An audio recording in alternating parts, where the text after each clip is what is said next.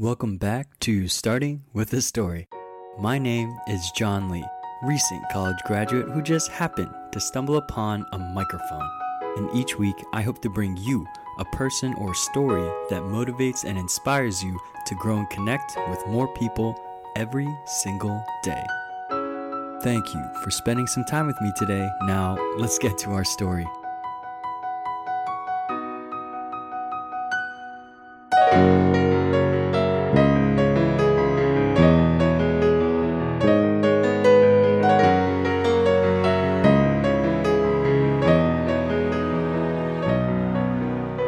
Hello, everyone. I hope that this episode finds you well on this absolutely beautiful day. This week's guest is the inspiring Maggie Mistel. She's quite special because of two little facts. One, she is a Villanova alum. Go Cats! And two, this is our first ever guest on Starting with a Story that also has her own podcast, which is called the Making a Living Podcast. On top of that, she has appeared and spoke on NBC's Today Show, Fox Business, and CNN. But her track record doesn't end there. Maggie has also been quoted on several articles from the New York Times, the Washington Post, USA Today, and so many more. But Maggie is so much more than that. She's a powerful force in the career coaching world and lives to help motivate others and help them find their passions, and yet is still able to find time to being a loving mother. I'm so excited for all of you to hear her story today, so let's get right to it.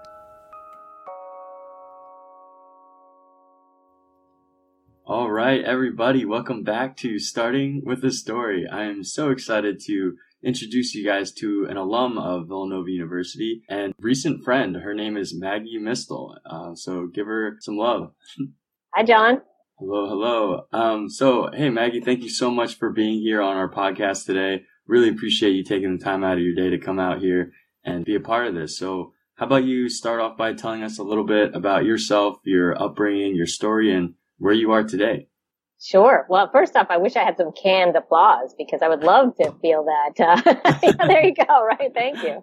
I have to say it is a pleasure to talk to a fellow Villanova alum, especially given where we're at now with this amazing team and coach and school. It's just fantastic. So it's a pleasure.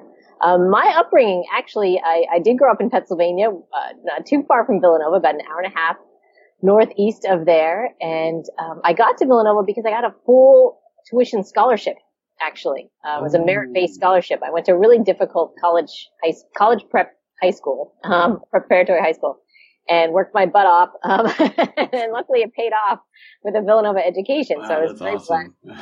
Yeah, and I have a special place in my heart for a place like Villanova that I do feel pushes people to do great things. And so it was a wonderful place to start. But I come from a family of entrepreneurs. My mom is a physician. My dad and his family are a lot of teachers, and he's done a lot of other entrepreneurial things.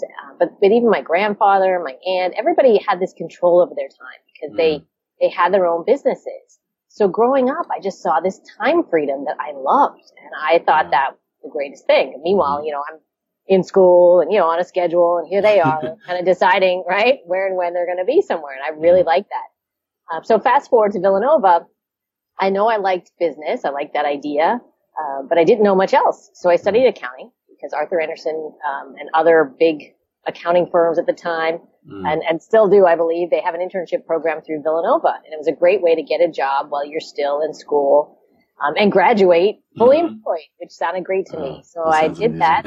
Yeah, I got the accounting degree. I didn't mind accounting. I found it pretty straightforward. I liked it enough. I liked the internship enough. I liked Arthur Andersen a lot. It was great people. And, but then I got into the job as an auditor, and within the first few months, I really didn't like it. And I couldn't see myself doing this for very long, not my life. So it was a bit of an issue, but thankfully, Arthur Andersen was a big company, and I expressed my interest in other types of things, and they had a business consulting division, and I made the switch.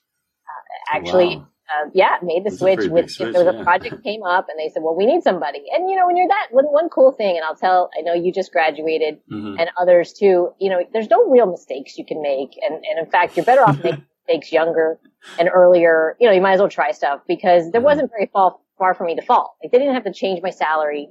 They didn't have to, nothing about my job had to change. They just put me on different projects. Yeah, for And, sure. that's the case in a lot of companies if something's not working out. So just to weave in some career advice and give a little preview of where I went from there. But I did work at Arthur Andersen for about 7 years, and fast forward to their indictment with the whole Enron scandal. Oh, okay. It was a wake up call for me and for others. I really hadn't been happy with the traveling lifestyle. Mm. And the work was okay, but I moved over into organizational psychology and more kind of, they called it change management, which was good. It was like the people side of business, but it still wasn't fulfilling. And so when that happened, I felt like I had an opportunity to really figure things out. It's kind of the kick in the pants, that I needed. Because the firm wasn't going to continue. It was definitely going to close. And so you really just had to figure out where you were going to go.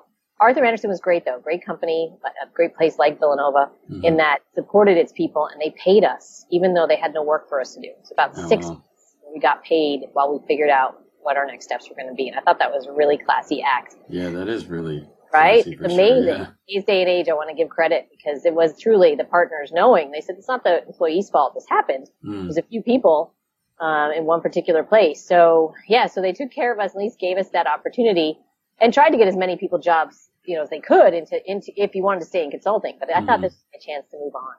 So I found the Life Purpose Institute in San Diego. I found it in the back of a magazine called New Age Magazine. And I called them up and I said, I'd like my life purpose, please. Can I figure that out with you? Wouldn't we all? Right, don't we all? That's the perfect timing. And they said, well, we train coaches in our process, which is called the life purpose process. Oh, wow. And what you can do is be in the class become a coach, but also take the process. As we're going through it, you can actually be the guinea pig. That's really cool. I haven't heard that before. Yeah. Right. And I'm like, and I didn't know I wanted to be a coach. I just know I wanted to figure out my life purpose. So I said, all right, well, it doesn't hurt to get a coaching certification in addition. It's just, I really want this process. So I went through it and I found out about career coaching as a career. All those signs in my soul search or self-exploration at the time really pointed to career talk and career conversation and career interest and passion and talent and, different things just really pointed me in that direction. And they said, well, why don't you try career coaching? I'm like, what's that? This was about 15 years ago. So it was still a new thing relative to this whole coaching thing. And then a career coach in particular. That was probably like somewhat unheard of at the time. It was. I mean, I told my parents, don't tell your parents about something. You mean leaving Arthur Andersen to be a career coach? What's the point? But I had a mortgage. I lived in New York City and they didn't want to pay me that mortgage. So I took it. I basically knew I wanted to try coaching, but I needed a job because coaching doesn't pay straight out of the gate, not a New York City mortgage anyway. And so, I decided to try my coaching practice on the side, but get a day job that was easier than, consulting. So more like a 9 to 6. Okay. And, for those people considering career change and that kind of thing, what I did was I asked my network, who do you know who's in HR in New York City? Because that was the closest to the kind of people psychology of business work that I'd been doing. Gotcha. And it turns out the head of HR, Martha Stewart, living Omni Media, was a former Arthur Andersen person. I had worked with her at Villanova, and I had worked with others around her. I never worked with her. Yeah, but I had enough people around her that she said, yeah, sure, I'll do an informational interview. And I walked in the door and she said, we need management training. Can you do that? And I said, yes. Yes. That's exactly what I could do. Exactly. Yes. And I did have the wherewithal to, although it was new, I knew from my consulting, I felt pretty prepared. Yeah, for sure. Long story there, but I spent 4 years working at Stewart. I did take, for those career changers out there, I took a 35% pay cut, John, to take that job. Whoa, 35%? 5%. What? Oh my gosh. I took like a demotion, right? So I went back so I was a manager, now I was a senior trainer. Oh, wow. So I went to their learning and development area. And so I think for a lot of people, they think, oh, I can't take a step back. I get that a lot now as a career coach. People are like, oh, I want to keep exactly my same income. I'm like, well, that you can get back to that income, but you might want to transition, give yourself some flexibility. And I did do the math, thankfully, because I had my accounting background. I could do the math so in my own. Handy at some point. Do the math, and I have my CPA, by the way, so I could really, use it. Man. That's real. Yeah, but I knew how much I needed to make to cover my bills, and I knew how low I could go. And I still negotiated for more with the Martha folks and gave myself a little bit extra. Yeah. But the good news, though, too, when you do something like that, I got my time back. All of a sudden, I was working really 9 to 6, like truly 9 to 6, and I had nights and weekends back, which I did not have in my 6-figure consulting job. I also had the opportunity to build my coaching practice on the side. Martha Stewart didn't have any restrictions on having a side business. In fact, she encouraged entrepreneurship. She thought it was make you a better employee for someone like her.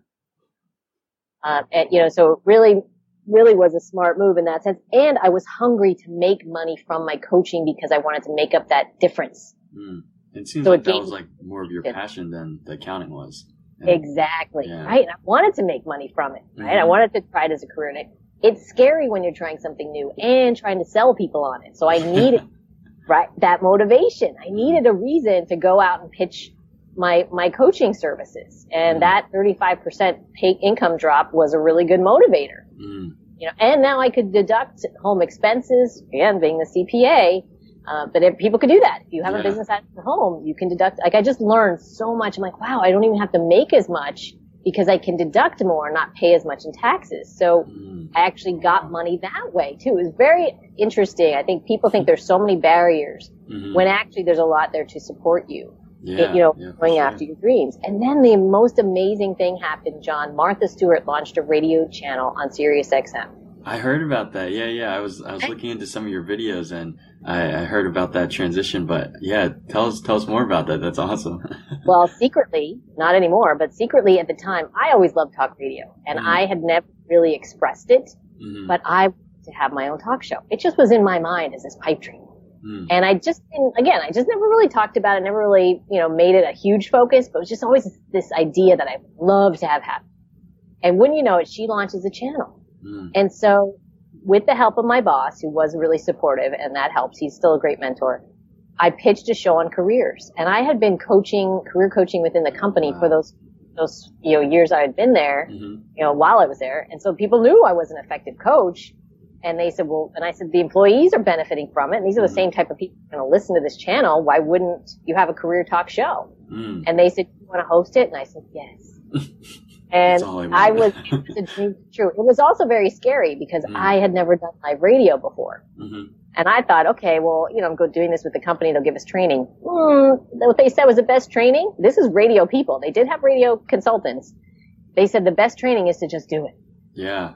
Get as many hours. I resonate a lot with that. Yeah. Right? Well, as a podcaster too, right? It's the best thing you can do is do more podcasting, right? You're going to get better. Go for it. So I did. I asked for as much radio time as I could. I think I was on about 5 hours a week. Wow. Cool. But it was Sunday afternoons. It was Thursday night. It was Monday. Like any time they needed airtime, I was happy to be there. And I didn't have my son at the time. I wasn't married yet, but I was able to put time in, which I do think really helps. I talk about building up that 10,000 hours of genius and that kind of thing.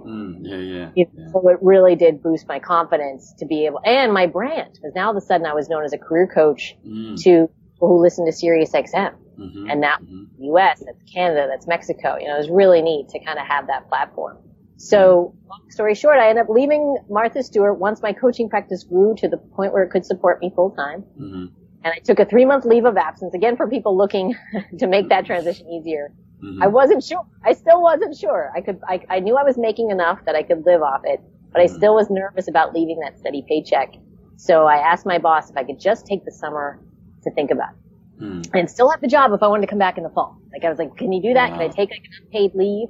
Yeah. And he said, sure. And actually, it also coincided. My parents had a business and needed some consulting. And so that was actually, I really was helping them. So I said to my boss's boss, I said, I need to help my parents this summer with their business, so I didn't go into the coaching side of it, but I just said, I really need to take this time. And they were great. They were very, very supportive. I even kept my benefits. They kept my benefits during that time. And then I was able to really test it out, see for 3 full months, how do I feel? Do I feel confident I can make a living? Am I okay without the steady paycheck? Because I wasn't getting the paycheck. I was getting the benefit. It's kind of this feeling. How's your bank account? How you feeling about it? Right? And I loved it. And I never looked back. Wow. And so that's, gosh, at least, actually it's almost coming up on 10 years of full-time coaching. Wow. That's so fun. So so it's a very long-winded answer. Oh, and by the way, Martha Stewart did get indicted 2 weeks after I joined her company. Okay. But thankfully, she was a very strong leader. So were the people at Andersen, but she had the choice. She actually, her going to prison and serving a sentence saved that company. Yeah, so for sure. It was a very interesting, and all of that just helps with my career story because having gone through 2 corporate indictments, thankfully not my own, managing my own career and helping others, it was a big part of, keeping people at Martha because they were scared. We did a lot of coaching. So anyway, it's the universe does conspire to help you when you put out there what you're looking to do. Yeah, amen. Wow. Thank you for sharing your brief summary of your journey. It sounds like there's so much in there, and I can't wait to dive into so many of those. But John, can I add one point that I just think of course. display? So I mentioned New Age magazine early on, where I kind of found that Life Purpose Institute. Martha Stewart ended up buying that company and that magazine. Oh, wow. Called it Whole Living. And I got to write and work on Whole Living magazine. I got to work with all the staff. I got to visit the offices. It was, so that's when I tell you, like, this is all set up, for you. Whatever your dreams are, it's all working behind the scenes in ways you never imagined that, I just was, so I didn't want to miss that point as well. That's awesome. So you got to touch on so many different industries at like the great timings that you had. The first thing that I kind of want to dive into is you said that you grew up in like a family of entrepreneurs where I feel like for me, as I just graduated, that's become like a huge trend now because you got like big people with loud voices like Gary Vee and Tony Robbins and Lewis Howes and all these people that are all about life coaching and entrepreneurship. How have you seen that industry change from like when you were a kid all the way up until now? Well, I think what's interesting is so there's a couple of things. One is the stable, quote unquote, stable route used to be to work for someone else. Right? So when I was growing up, you could work for someone else for your whole career and have a full-time steady paycheck. But then what happens? When I'm in college, that's when they start with the layoffs, right? It's like when the first big round of layoffs started happening. And now layoffs have become a way of doing business. And the other interesting thing, I was just talking to someone about his career, and he is finding he can only find temporary roles. He can't even find full jobs. And this is a traditionally full-time area, like an area of business where you could get full-time all the time. And then now companies are making that a contingent, they call it. Contingent role. They don't want to pay somebody full-time, but they will pay them in temporary spurts. Gotcha. So when you have that aspect of the economy and the way companies are operating coinciding with people who want flexibility, they want control over their time and their schedule. They are, self-starters. I mean, you do need to be all those things to be a successful entrepreneur. But you can it's very interesting. You can see it as a positive and say, wow, okay, I can really manage my career almost like my own free agent. Like you can be a free agent. I remember Free Agent Nation came out as a magazine title in like 1995. I mean, we are in that and more. Right? But for other people who don't feel comfortable and don't like that aspect, if they're not entrepreneurial, if it doesn't suit their personality, if it doesn't fit how they like to work, there's still going to be full-time jobs. There's just going to be less of them and more core of a company. So, if you have entrepreneurial interest though, I think it's a great opportunity. The challenge is you got to learn, while you're doing. And I had the chance at Arthur Andersen to get a lot of exposure about business. I had the chance at Villanova to learn a lot about business, not just through accounting, but, through the business school there. So if you do want to be an entrepreneur, you're still going to have to learn the fundamentals of business.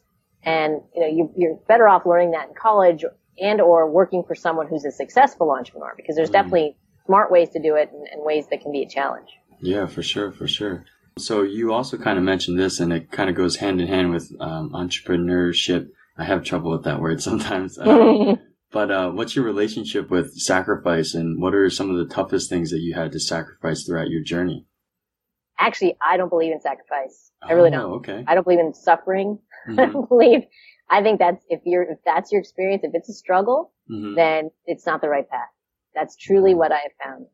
what I have found instead is that when I've struggled, it's because I'm in the wrong place doing the wrong thing. Like I will tell you honestly, when I first took that accounting full-time role as an auditor, my neck started to hurt because I was bending over a desk. Really? You know? Yes, immediately. And I'm like, oh my God, I can't do this for 25 years now. My neck hurt. Now, are there people who do accounting and their neck doesn't hurt? Yes. But it wasn't right for me. Yeah. You know, so that's what you have to see is that, hey, if you're experiencing a struggle and it's a constant struggle, right? The work is hard. It takes a ton. I also saw, I mean, the work was hard for me. I was so nervous I was going to get something wrong because all of a sudden, I mean, doing accounting in school is one thing, but doing it in real life, I mean, there are real businesses relying on my accounting knowledge. And just didn't feel like that was my best source of genius. I just didn't feel like that's where my talents lie. So, you know, it didn't feel good to be in that position every day. It felt like unnecessary pressure and that weighed on me. The other thing I was doing was shop therapy, John. I was going to the mall. I was buying all kinds of stuff. Like I couldn't believe the money I was spending all of a sudden. You could say, well, yeah, you know, I didn't have a college, you know, debt to pay back, thankfully, because of my scholarship. Yeah. I did have a salary, but I was like, wow, why do I feel the need to fill some kind of hole? What's going on here? All of a sudden I have to spend this much money to feel good. Yeah. Right? So I think when, you know, there's this idea that we have to sacrifice to get somewhere. And I have to put effort in, but that effort should be a joy. That effort should give you energy back. That effort should make you feel excited about life and living, not neck hurting, right? Overspending, you know, trying to drown out your unhappiness. That's not really the path. So I think if you're sacrificing too much, it's probably the wrong path. Got you. That's such an interesting perspective that I haven't really thought of it that way. And I do really resonate with that. I think that's so true. And if it is a struggle for you, then maybe it's not really the right choice or the right decision. What were some of, I guess, the harder decisions that you've had to make in your career path, so to speak? Sure. Well, so I was actually with Arthur Andersen in Philadelphia first. Pittsburgh, then Philadelphia. And I was pretty happy. You know, I think the harder part is leaving something comfortable. So I was working in Philadelphia. I was happy there. I had an easy commute. You know, like it wasn't a struggle. It felt fine. Was I ecstatic every day? No. But, you know, it wasn't terrible and it was pretty good. And, you know, I was kind of comfortable. Let's call it that. Yeah. But then there were some leadership changes and I got the vibe, the actual direction from my mentor who strongly said, if you want to stay with this company, you're going to need to move to New York. And moving to New York was pretty scary for me. Even though I'd grown up in the northeast of Pennsylvania, like an hour and a half outside Philly, about 2 hours outside of New York, it still was this daunting idea of moving to this city and living there full time. And so, you know, I think it's the feel the fear and do it anyway kind of experiences that are exciting and scary, but also wonderful. And it was something I did a little bit under duress because she literally said to me, if you don't go to New York, then you must leave this firm. Oh my goodness. And I wasn't ready to leave the firm. And she wasn't kidding. Like she wasn't the kind to be dramatic. That's like a pretty solid ultimatum right there. Exactly, right? And I trusted her guidance, right? So I said, wow, okay, you're not kidding. So I will then move to New York, even though I'm afraid. You know, and it was a great choice. I ended up meeting my husband within 6 months of moving there. What? I ended up finding a whole bunch of Villanova people at Arthur Andersen's office there, connecting with sorority sisters and others. You know, I just found this whole life, and I lived in New York full time for 15 years in that experience. I mean, it was such a huge positive for my life and career, both, you know, outside of work and professionally. So, you know, those types of moments, I feel like, you know, it might be hard choices that you have to make because they're scary. You know, even like the radio show, like, okay, Mag, go ahead. You want a radio show? Here it is. Now get out live on air. And I'm like, oh, wow. You know, it's like looking down a cliff and saying, am I going to jump? Is this bungee going to hold?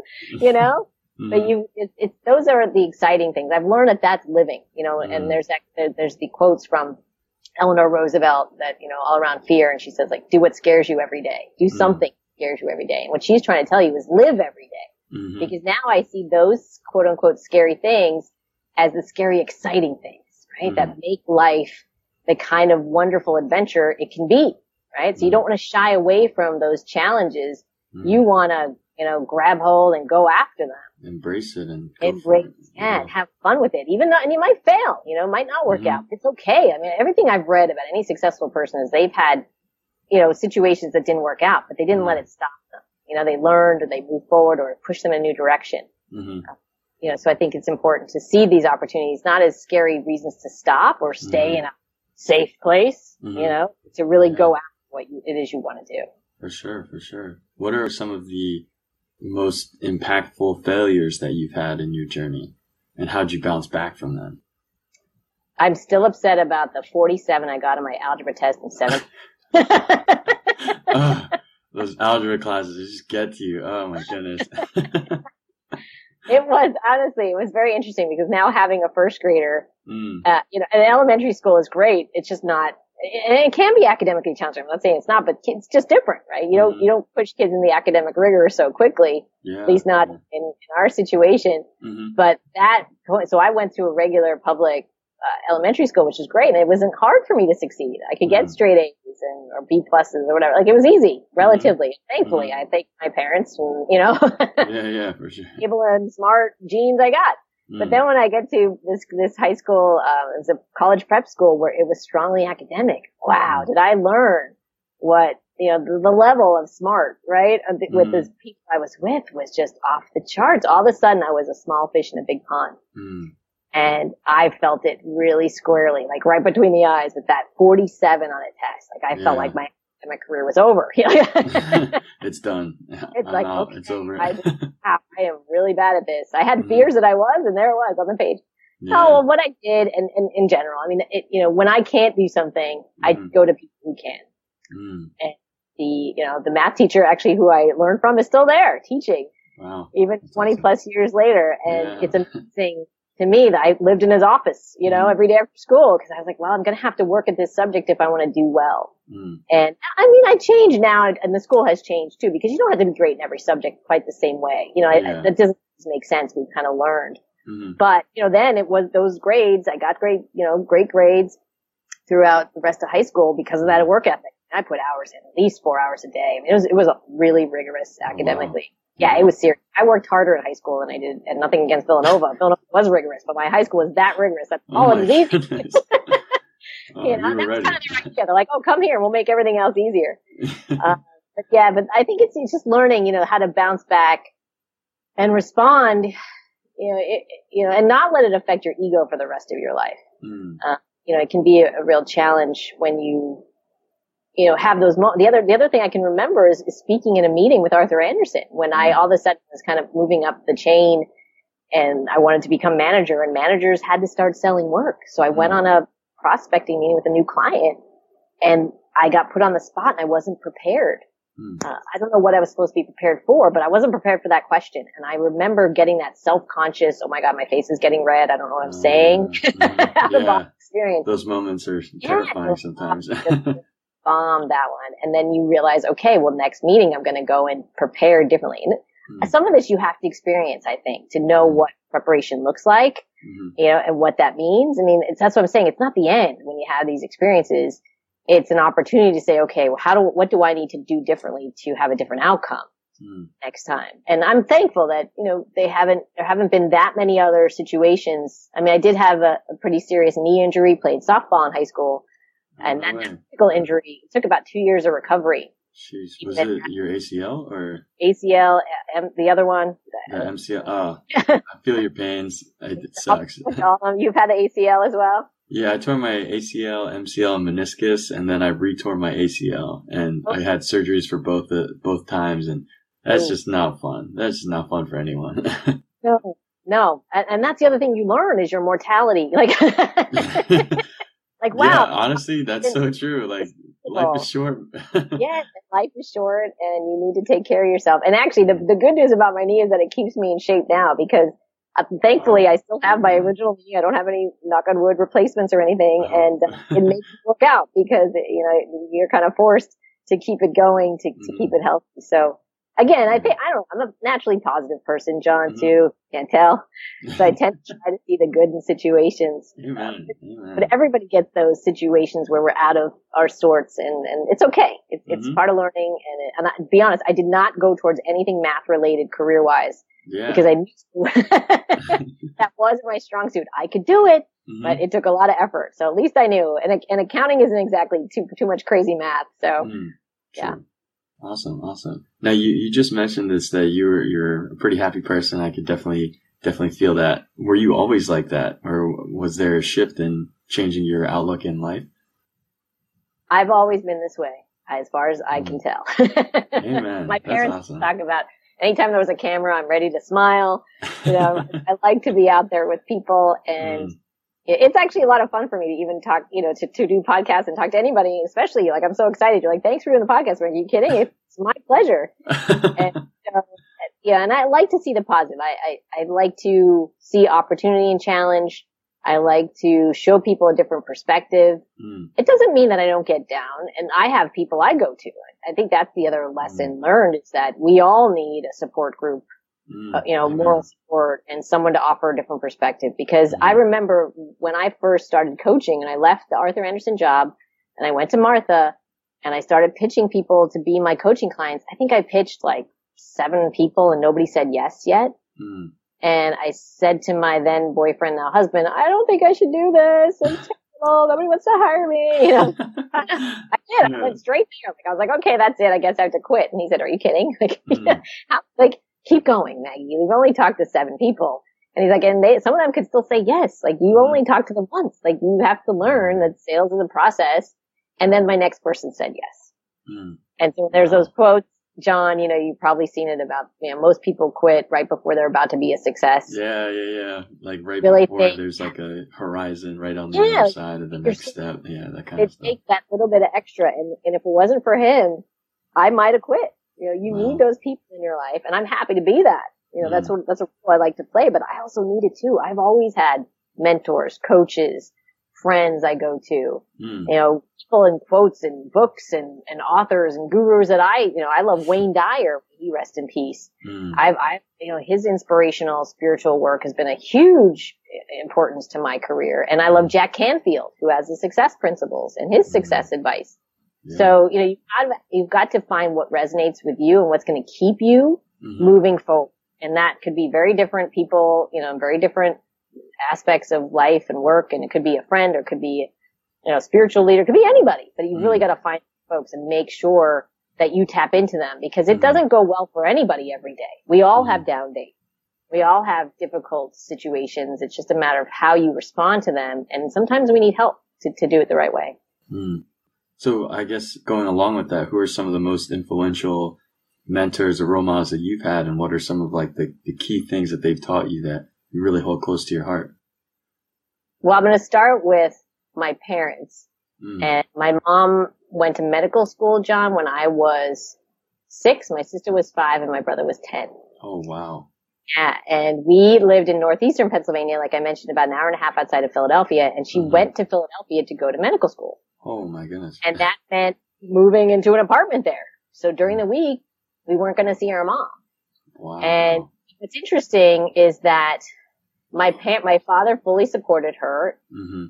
And my grandmother and grandfather on my mother's side lived next door, still do actually with my parents, my grandmother anyway. And she came up every day to take care of us and picked us up every day after school. Like the rest of the family really came together. Yeah.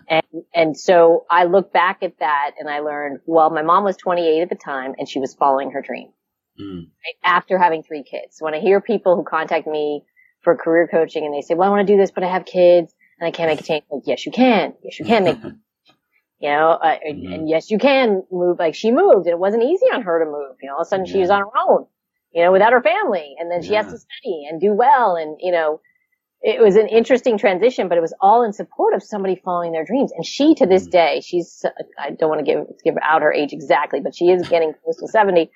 She said she loved it. She's still a doctor. She's still a physician. She's not. Wow, that's awesome. She's been her dreams since she was 6 years old. And that's what was communicated to us. It wasn't like, oh, your mother's abandoning you, bye. Mommy's about different framing. That's awesome. And you can too someday. So I never felt that pressure that so many young people feel like, oh, I got to get it right out of college. I'm like, no, you don't. You could change. People do. Mom did. Why can't you? You just need, again, to have that support network. And I learned later in life that she actually told my father when they were engaged, she said, okay, now I just want you to know something. I'm going to go to medical school. And so that is a condition of our marriage. You I need mean, to better support be me. upfront with it for sure. Right? But that was it. Like she set the expectation, like, hey, I'm going to do this someday and I need you to support me in that or else this isn't going to work out. And that is also a lesson. So I learned from her that you can really follow your dreams and it doesn't matter when. Wow. And I learned from my dad who was, I mean, and still is. I mean, my dad he wasn't like a Mr. Mom, but he took great care of us and he's been my greatest coach. He's the person who coached my softball team. And I saw him believe in players that I didn't. To put it nicely, my dad, you wasting your time, you know. And then I'd see these players play and get better and win games for us in critical moments. And I was like, wow, okay, I get it, you know. And so the fact that I'm a coach, the fact that I'm a career changer, I credit my mom. The fact that I'm a coach, I credit my dad.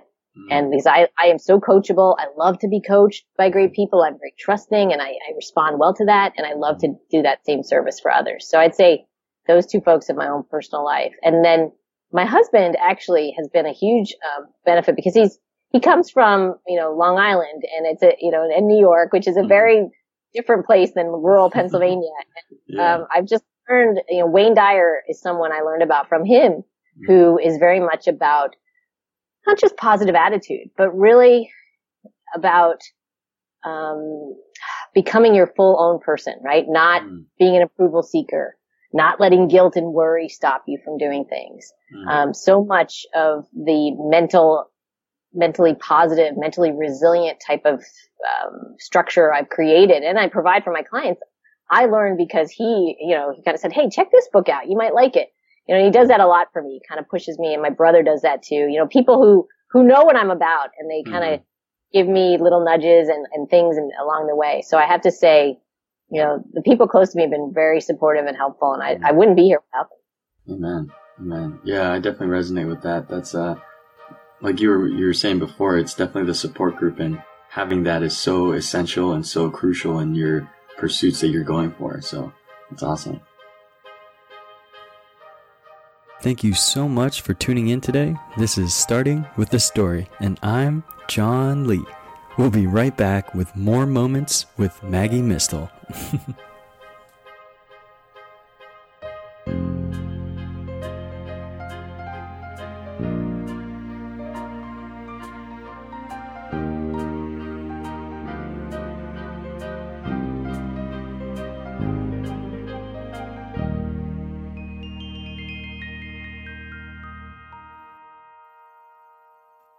What's something that you wish more people knew about you and your story? That I also have done cabaret. Oh, like performing and singing and yes, I put on my own cabaret show. I developed and performed off Broadway my own cabaret show called Follow Your Dreams. Follow Your Dreams. And you can check it out on YouTube. But just type in Maggie May Mistel.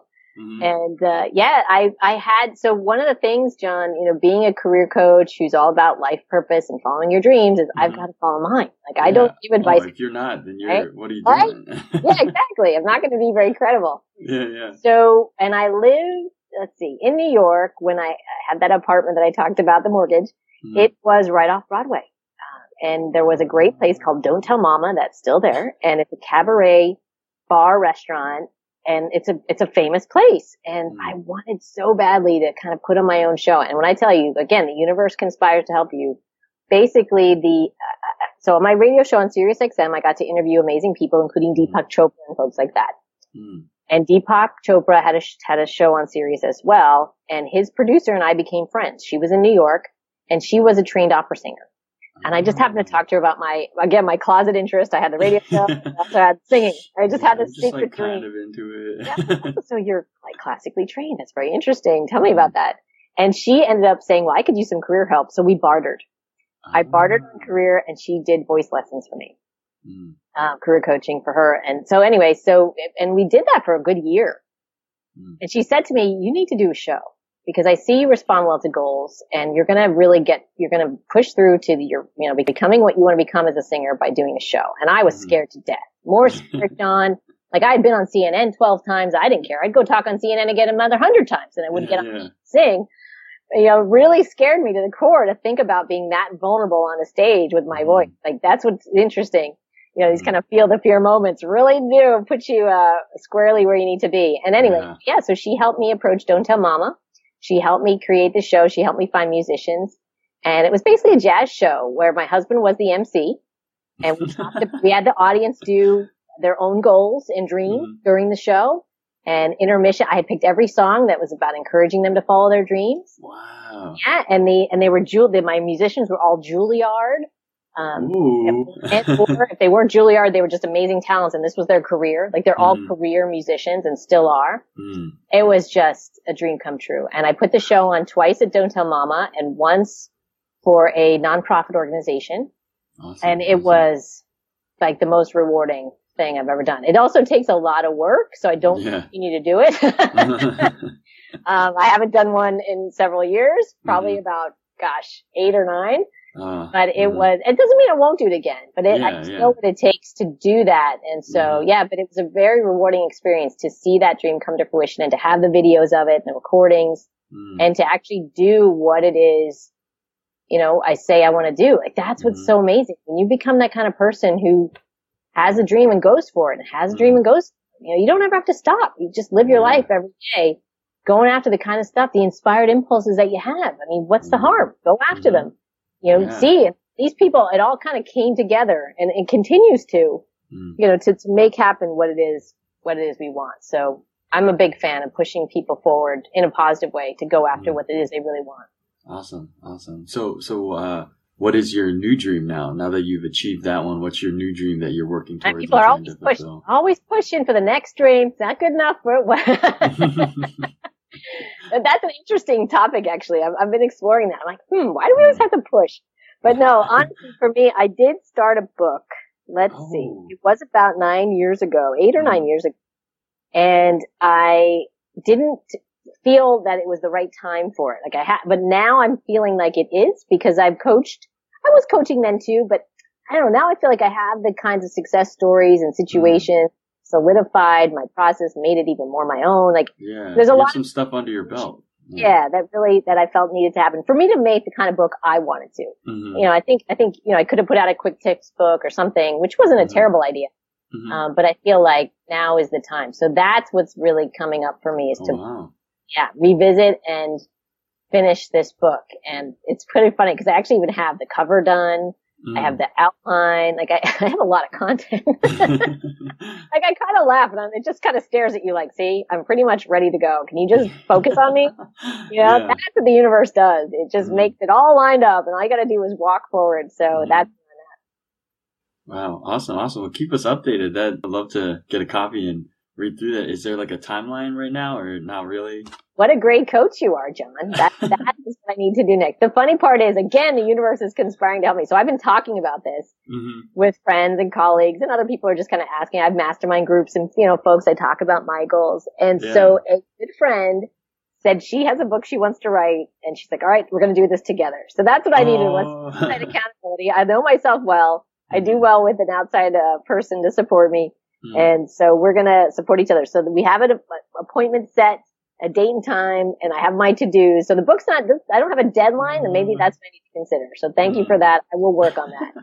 That's awesome. That's so fun that you have this new project, this new dream, so to speak, that you really want it. And now that you have that support and that motivation to do that, that's so awesome. And I'm so excited for this book now. I've done a lot more reading after graduating.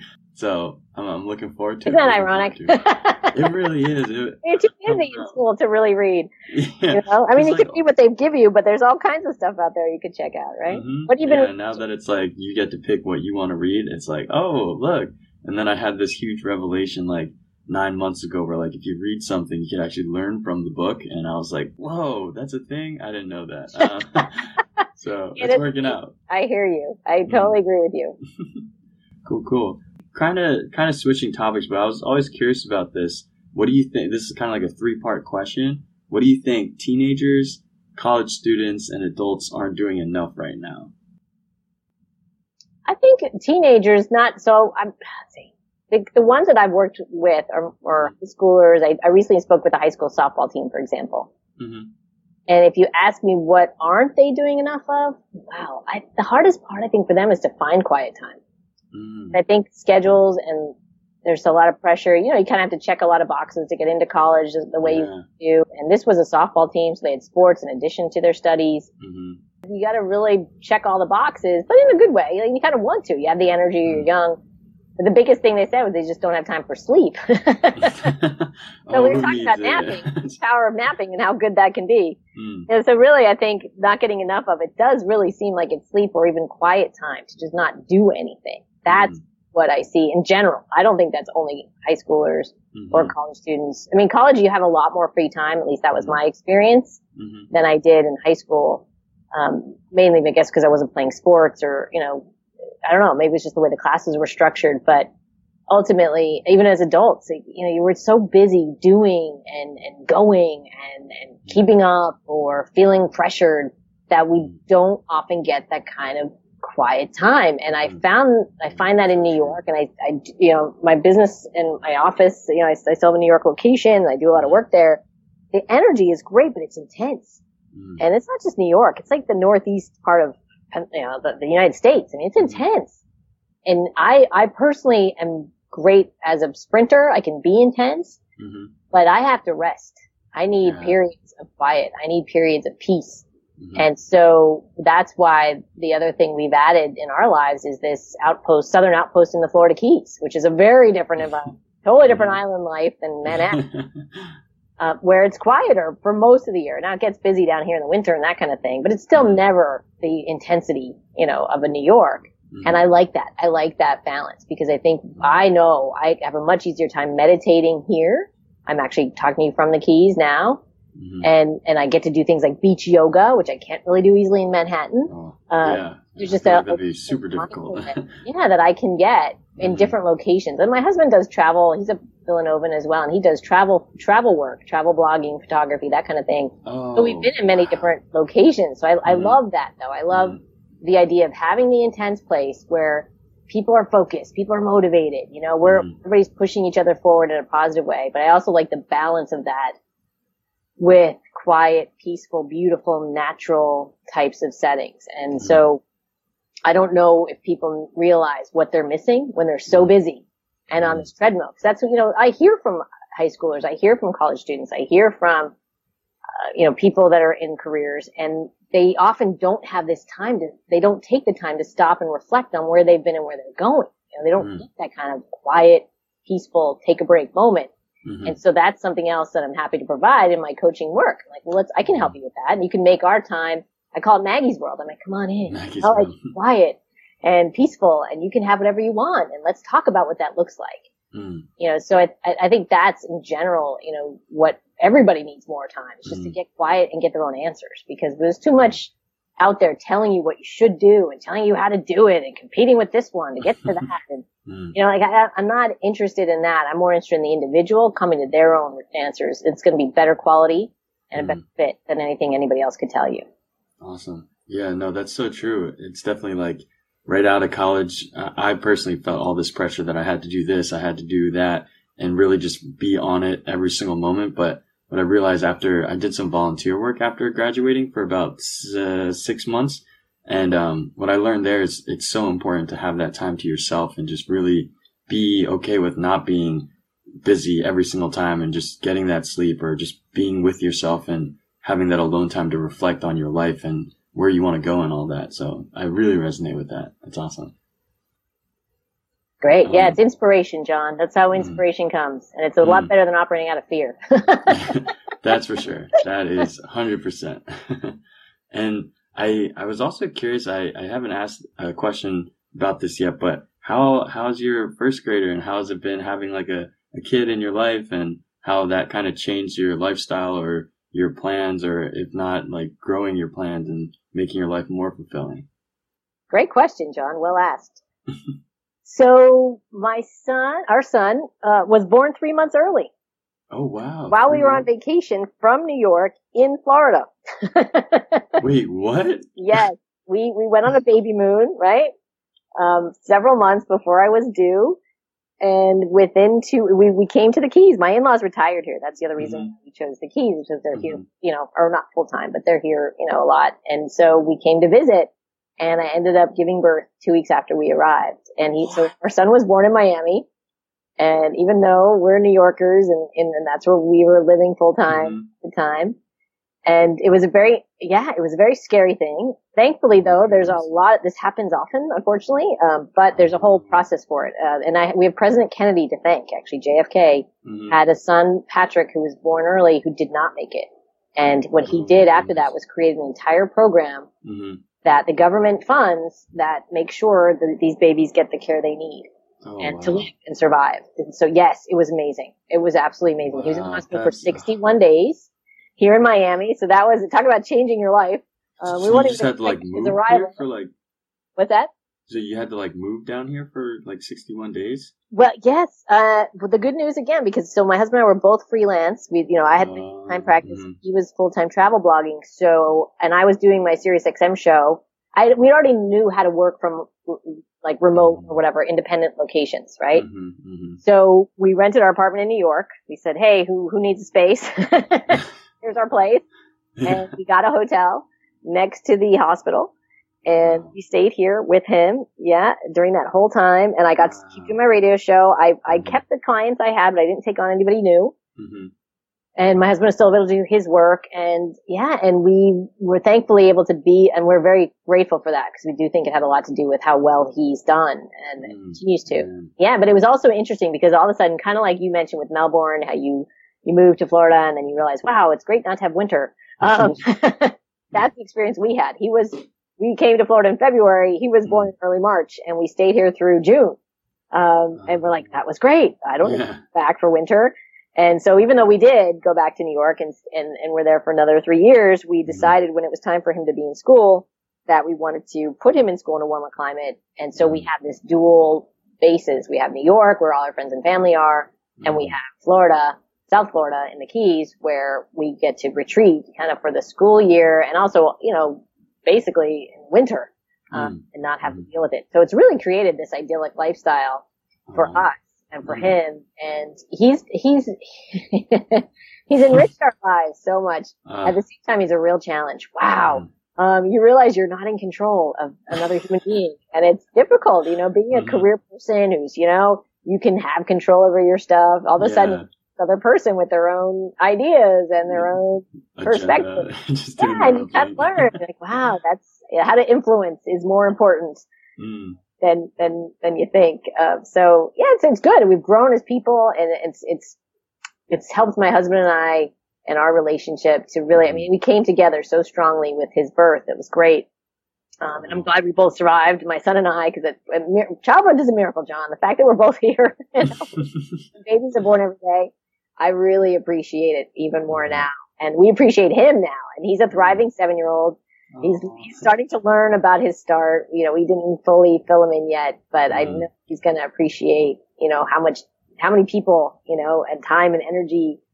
And the Villanova community, actually, I have to give a shout out. When we had him, we didn't know what we were doing, right? I didn't know. I had a baby at 28 weeks and I'm like, okay, what now? Yeah. And I reached out to our Villanova alumni contact to just say, hey, do you know anybody who's gone through this? And it turns out a fellow Villanovan, had just had a daughter about 3 years earlier. So she sent us she had a conversation with us. She said, here's what you need to know. Here's, how to go through it. And now, John, talk about coincidences. This person's sister, who's also Villanova, her kids are in our son's school here in the Keys. Right? Oh my gosh. That's so crazy. Yeah. Finally met her, this person that helped us. We met her face to face last year at this time. Wow. And the girl, his name is Maggie, the little girl. Classic, has to be. Yeah, so I mean, yeah, it's amazing. So I think, and I guess if I have a lesson learned, it's probably have your kids earlier, because I was in my mid-30s, and although nobody knows that's why it happened, my pregnancy was very healthy, and I don't know what happened. There was no physical signs of why it came out, but it was just a pretty amazing experience. So, and now I get to coaching as people who are parents. You have that perspective now. Yeah, it helps me understand, because you really do have to like your job to go back to it after having a child, because your kid is the greatest thing on earth, and that's what it should be, right? You can't imagine spending time with anybody else after your child, and why would you? This little person needs you. So it's really helped me as a coach with dads, moms, working parents, single parents, dual parenting, really understand how to support them better. Amen. That's awesome. I love babies, and it gets me like all giddy, and I don't know, but I'm glad I asked. I'm so glad I asked. Thank you for sharing that. Just sounds like a storm of emotions, like good and bad, but also it seems like it turned out for the better. So that's awesome. I'm really happy. Thank you. Yes, you're spot on. Gotcha. Yeah. Well, it seems like we're getting close to the end of our interview, but before I asked 3 questions to all of my guests, but before I get into that, I just wanted to take a second to acknowledge you and, thank you for the work that you've been doing and just giving hundreds and thousands of people so much advice on their careers and following their dreams. I think that's so important, and I really appreciate that. And a lot of what you said today and your content that you have out there really resonates with me. I'm in like this very malleable state where I can be formed to do this or that or whatever. And it's still like a big journey for me, but I really resonate a lot with what you say and a lot of the messages that you put out. And I really appreciate that. So I just wanted to give you a shout out for that. Oh, my pleasure, John. Thank you. Yeah, of course. So the last 3 questions, they're kind of along the theme of starting with a story. So the first one is, what's been the favorite chapter of your life? Now. All of them have been great. It's just I don't have regrets or would want to go back. It's more about continuing and experiencing. I just turned 45. Yikes. Happy birthday. Thank you. At the same time, I just feel like, the wow. new 22. That's what I heard. So it is. It absolutely is. Well, and that's the thing. Like, wow, I'm just happy to be where I'm at. I don't want to be someone else or something else. And yeah, it feels great. Cool. Awesome. So second question, if you had to give a title to the next chapter in your life, what would you title it? Maggie the author. I appreciate that. That's good. And then the third and final question is, if you had to put a title to the book of your whole entire life up until this moment, what would you title that book? Always follow your dreams. Always. That has been my tagline and sign off on my emails for at least 10 years, if not longer. I respect that. That's awesome. Yeah, it's not just a saying. Yeah, you just gotta love it. You gotta live it. That's right. That's exactly it. And that's how you love it, is by living it. That's right. Yeah. Awesome. Well, again, thank you so much, Maggie, for joining us and sharing your insight with the Starting with the Story community. Really appreciate you being on here, and go Cats. Go Cats. Thanks, John. Happy to be here. Yeah, stay safe, stay you. Bye. And that concludes this week's episode with Maggie Mistel. I absolutely love Maggie's story and her message of following your dreams and continuously growing. Talking with her helps solidify for me that I won't know what's happening behind the scenes. No one will. But at the end of the day, I can go to bed knowing that I worked towards my dreams that day. I want to challenge you all to take a look and reevaluate where you are in your life. What are your dreams? Are you striving to reach them? And regardless of what your answer is now, know that you have support. I believe in you. Maggie believes in you. Trust that you are not alone and that the universe is working for you behind the scenes in ways you would not imagine. So go out and follow your dreams. If you are interested in hearing more of Maggie's inspiring insights, check out her podcast, Making a Living with Maggie Mistel, on iTunes or on her personal website, maggiemistel.com. Maggie is also always looking to help and motivate more individuals. To keep the conversation going, reach out to her on LinkedIn or email her at maggie@maggiemistel.com. I also wanted to take a quick moment to remind you that Starting with a Story has officially partnered up with Cristo Rey Kansas City High School. All donations received during Season 2 will go directly to supporting the students at Cristo Rey.